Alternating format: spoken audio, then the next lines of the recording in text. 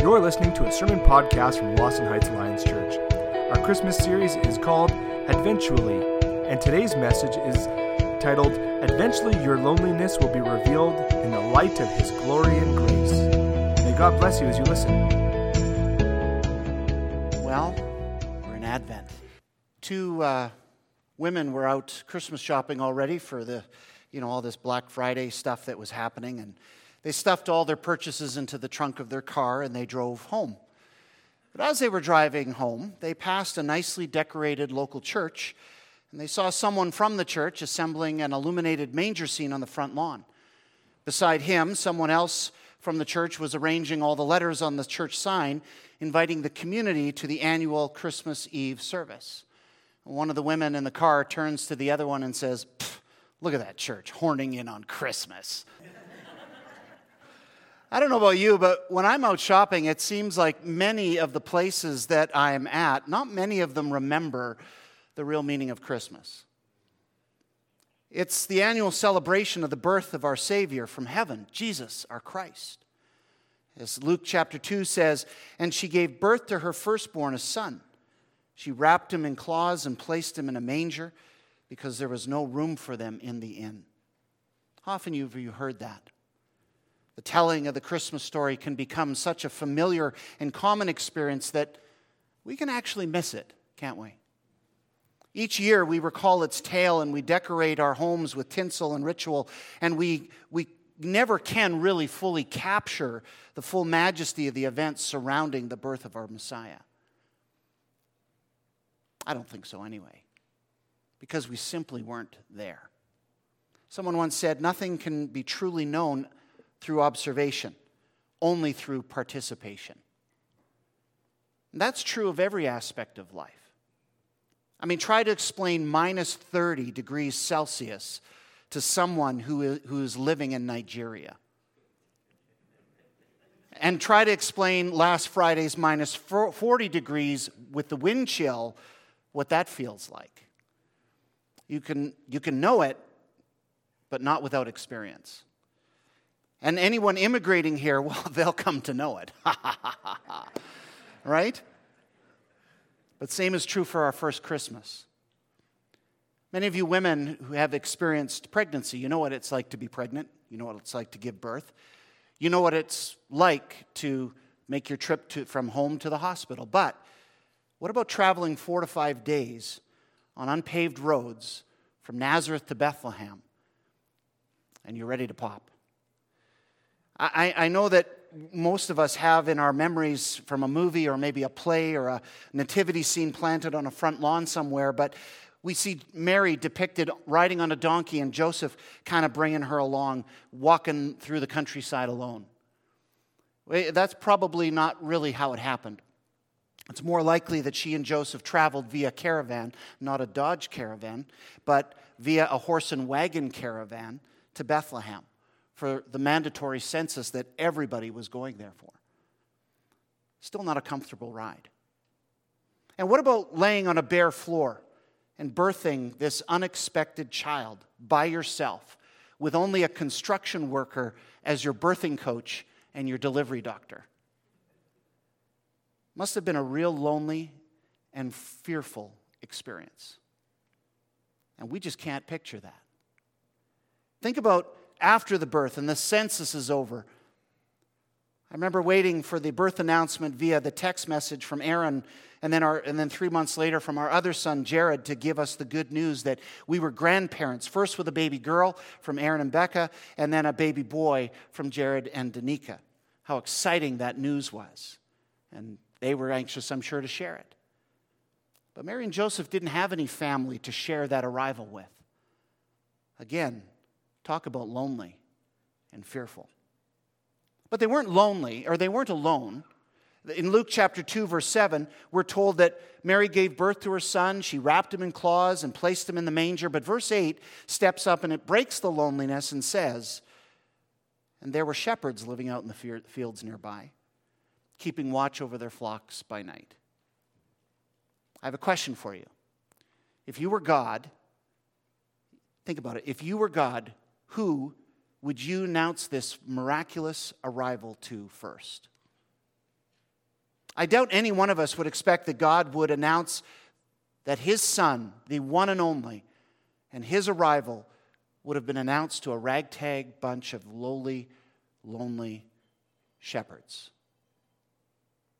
But as we read the experience, that's exactly what happened.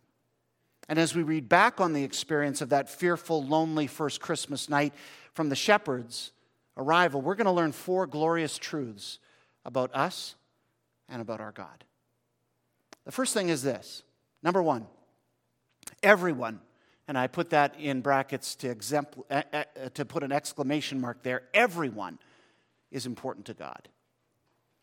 Verse 7, Luke chapter 2, verse 7, and she gave birth to her firstborn, a son. She wrapped him in cloths and placed him in a manger because there was no room available for them. And there were shepherds living out in the fields nearby, keeping watch over their flocks at night. An angel of the Lord appeared to them, and the glory of the Lord shone around them, and they were terrified.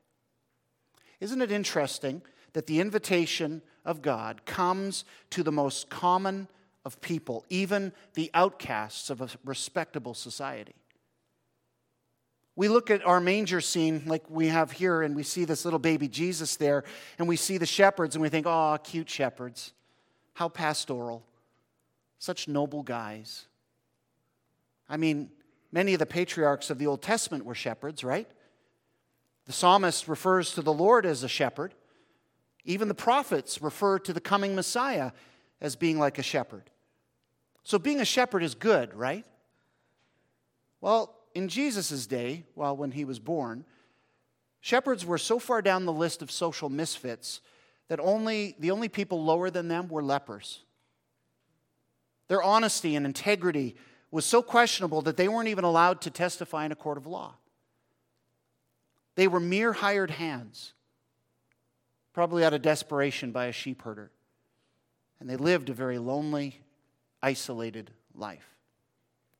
So instead of grandmas showing up at the manger, it's these guys, misfits. What could God possibly be saying to Mary and Joseph?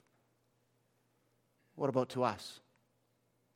Could it be that God chose these shepherds because he wanted to show the world that his love was available to everyone? And I mean everyone. He's showing that his greatest gift to humanity isn't just for kings, any more than it is for the working stiff, and even the lower on our earthly scale, people like bums and prostitutes. You know, deep down, regardless of social class, a lot of people feel like God just doesn't have time for them, that they're not worthy of his attention. But no matter how insignificant you think you are, this first Christmas experience shows us that God knows you. He has you in his eyes, in his sight, and you are important to him.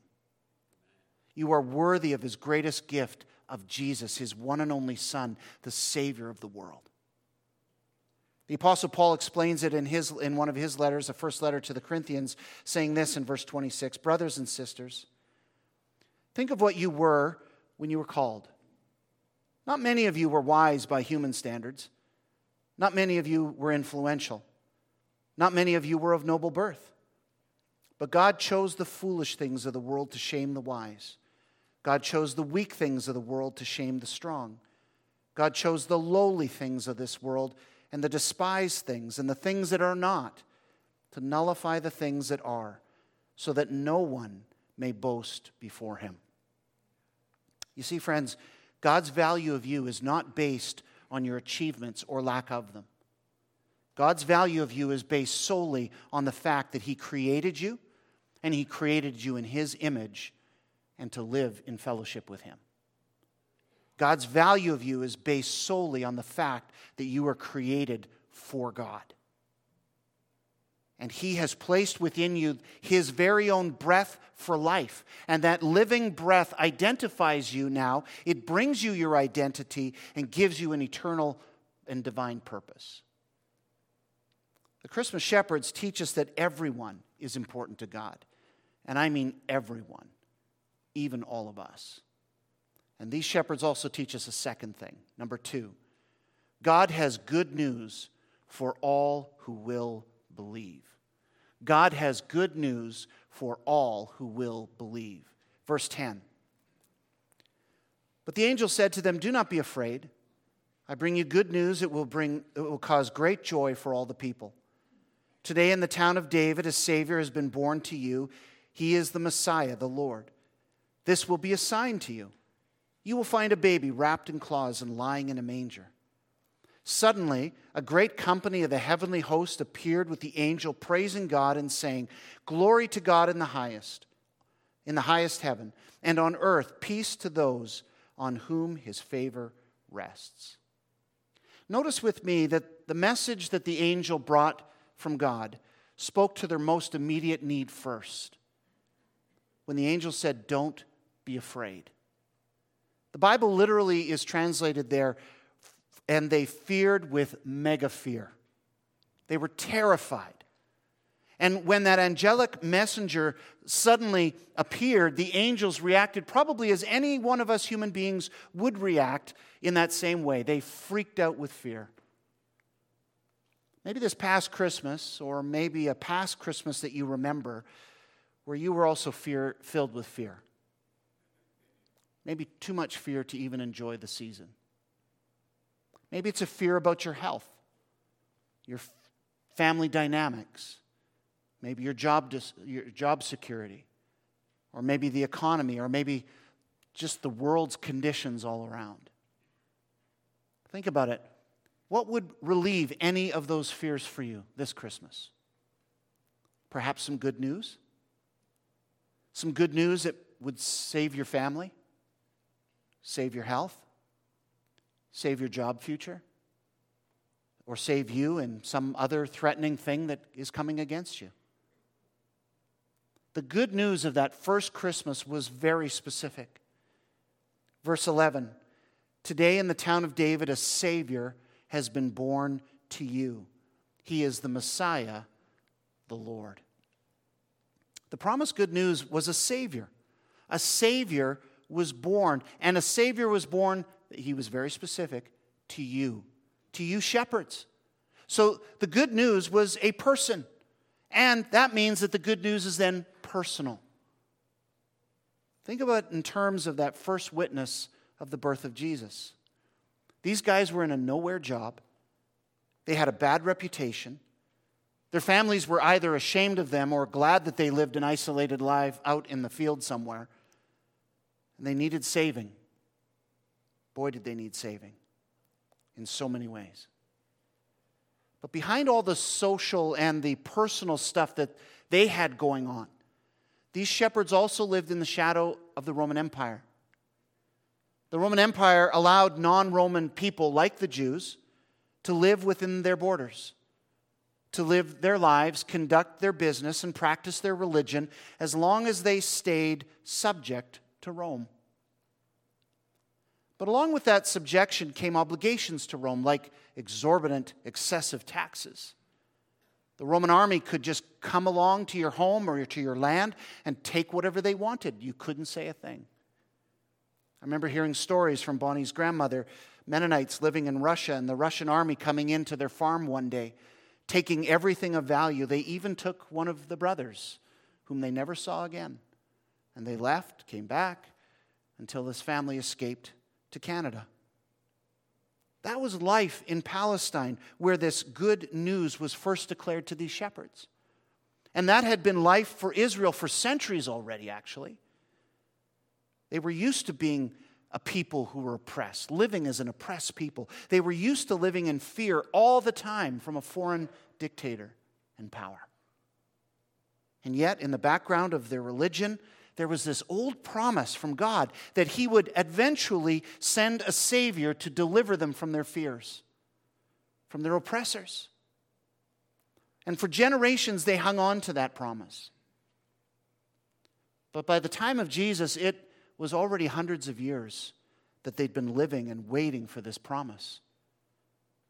So when the angel announced this good news of great joy, it was good and joyful because it meant that God's long-promised Savior had finally arrived. And he's not just another wannabe hero. Israel had already had many of those who promised deliverance, who promised to save Israel. But this one would be different. Verse 11 says, he is the Messiah, the Lord. In other words, he is the King and the Lord of heaven and earth. And notice too, verse 10, that this good news isn't just for a privileged few, as we've said. It will be for all the people. Not just you shepherds, not just us, but for all people. Another familiar scripture describes this good news this way. I'll read it in the NIV.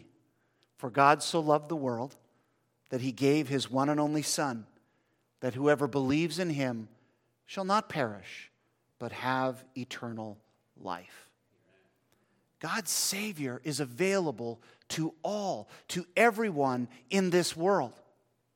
The gift of God and his eternal life is available always to all people.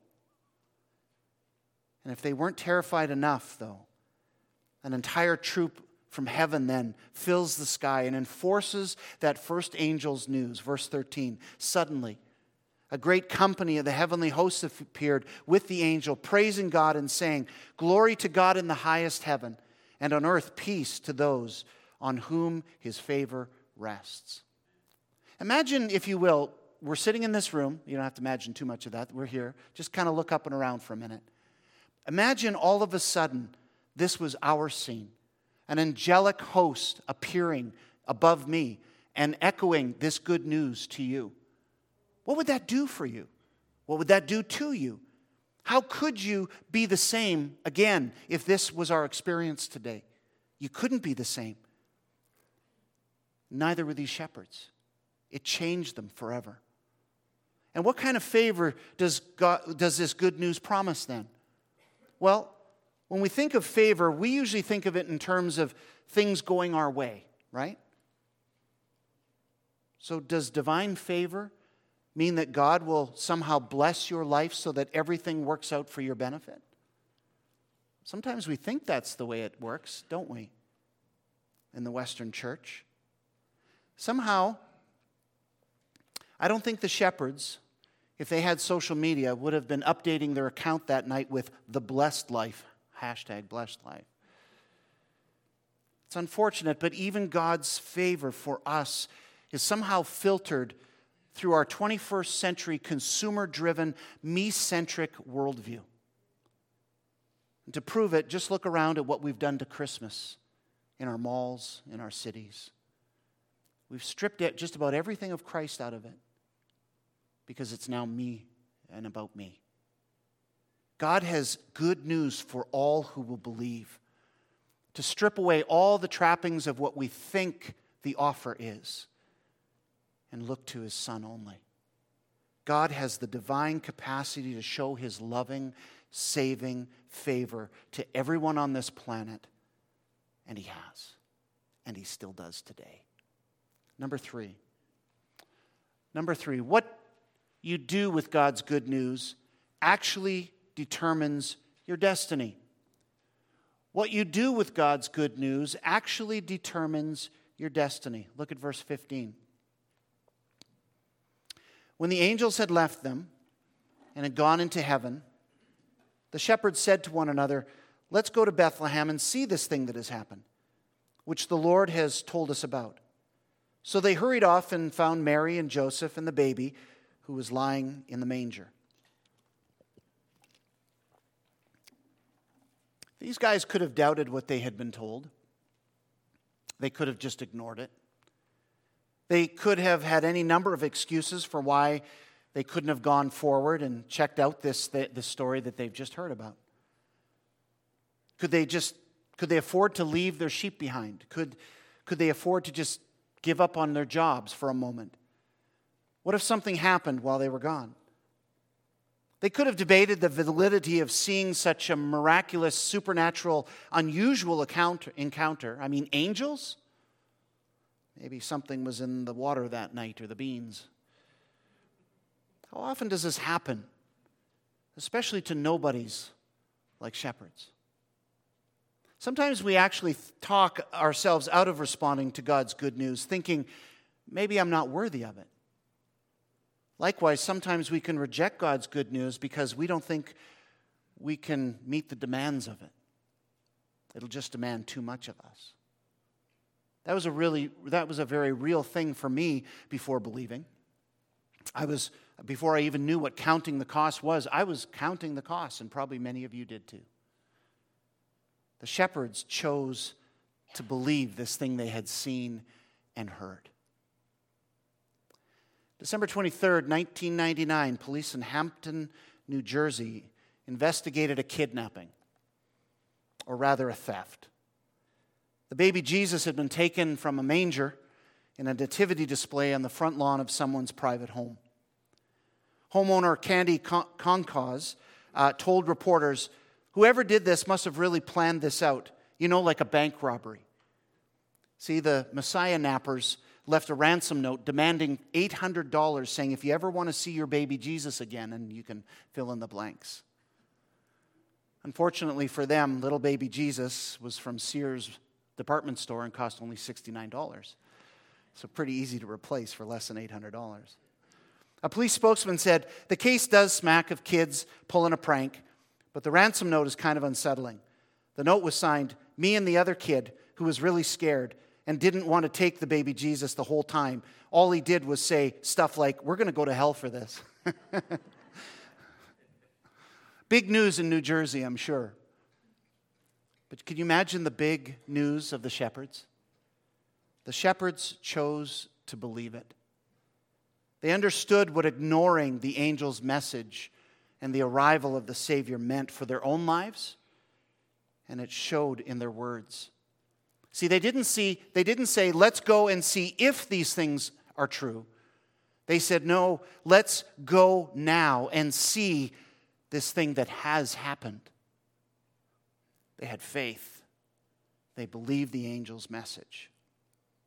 It's not enough to look into the manger this Christmas and say, "Oh, how cute," makes me all warm and fuzzy and nostalgic inside. If Jesus is born in Bethlehem, just as the angel said, then that's not something that you can just say, "Oh, that's cute too." And it certainly isn't something that anyone can really ignore. The birth of the Savior Jesus showed humanity, it shows you and me, that we have a problem beyond our loneliness, beyond our daily struggles of family life and work and everything else. We need a Savior who can rescue us from ourselves. Innately, we know that we have messed up and we've missed the mark with God. I think every human being knows that there's that missing piece in their life. And the Bible describes that as sin. It's a sin problem. And just as innately, we know that without the good news of Jesus, we, in fact, the whole world is without the means of ever overcoming the result of our sin problem. Our sin has separated us from God, and that sin separates us from the life that God has for us. And we feel that. And people all throughout your life network feel that even this Christmas. Even with all that is promised at Christmas. Even with all the Black Friday sales and all the different department store displays. They feel the separation they have with God.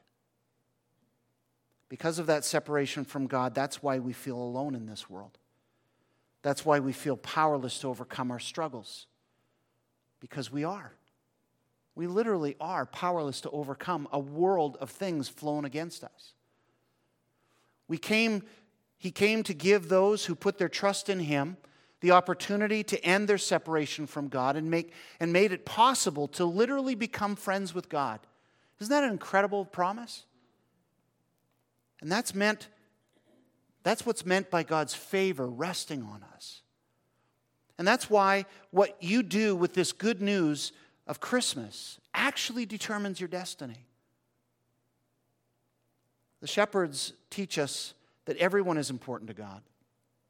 God has good news for everyone who believes. And what you do with the good news actually determines your destiny. And number 4, we find this.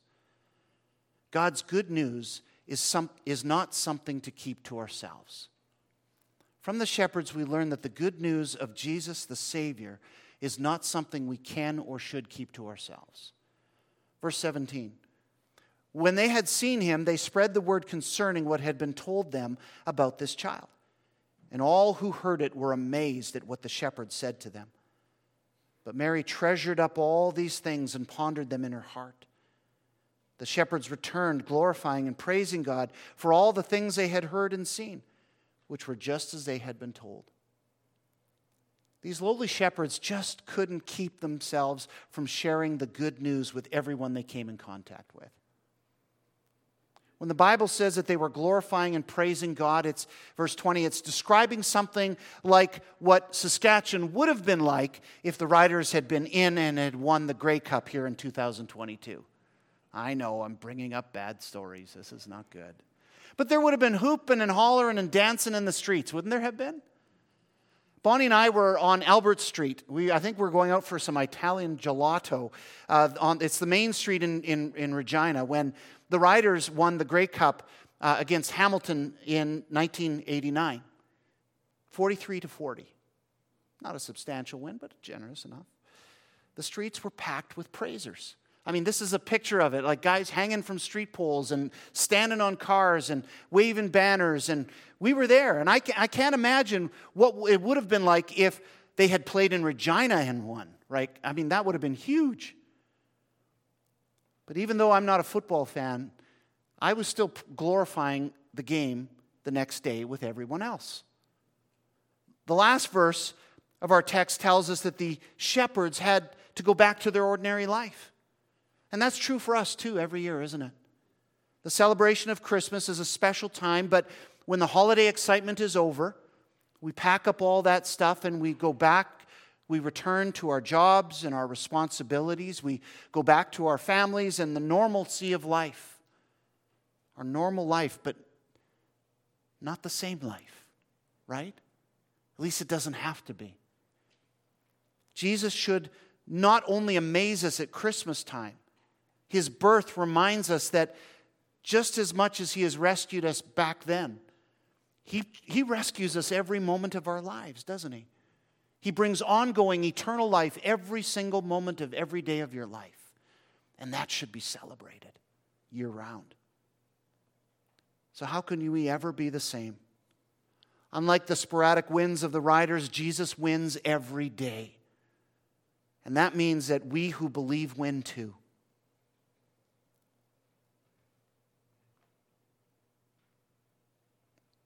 Does that not elicit some form of response from your heart?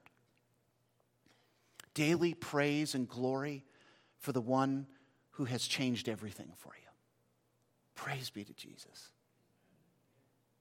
That's the same kind of praising and glorifying that these rough around the collar shepherds would have expressed. Not just for a season, but I imagine they didn't stop talking about it the rest of their lives. It would be like at every opportunity that you get to share with someone in your life network, you'd say something like, wow, I love the good news of Christmas. That Jesus came to save us and to bring us eternal life. That message has changed my life forever. Have you ever discovered Jesus as your personal Savior? I mean, that's not very hard, is it? But that's the kind of testimony that I'm sure was sparked, the news that spread from these guys. And so what if we brought that good news to every person that we meet at Christmas? See, I think that's the kind of praise that brings a smile to the face of God. Probably even more than us being here. It's praise that excites new people that are not yet friends with God and gives them the opportunity to become friends with God. Friend, if you have not yet accepted this good news for yourself of Jesus, a Savior for you, anyone in this room or anyone online, if you have not accepted this gift of Jesus at Christmas, then let me be the first one to tell you this Christmas that you don't have to be alone anymore. You don't have to try to relieve your own sin problem. You don't have to try to be your own everything. You have a God who wants to be your friend and your Savior and your Lord. And he wants to do that today. And it's all possible right now if you will just give yourself to Jesus, by accepting him as your Savior forever. So these Christmas shepherds teach us these things. Everyone is important to God. That everyone is us. God has good news for all who will believe. And what you do with this good news at Christmas actually determines your destiny. And after becoming friends with God, God's good news is not something that you should keep to yourself. Share it. So let's pray. Our Father, thank you for this day. Thank you for Advent. Thank you for Christmas. Thank you for those who are in this room with me and those who are participating online. Thank you that today we have heard and can be confident of the fact that Jesus saves and that we can be friends of God as a result of his work in our life.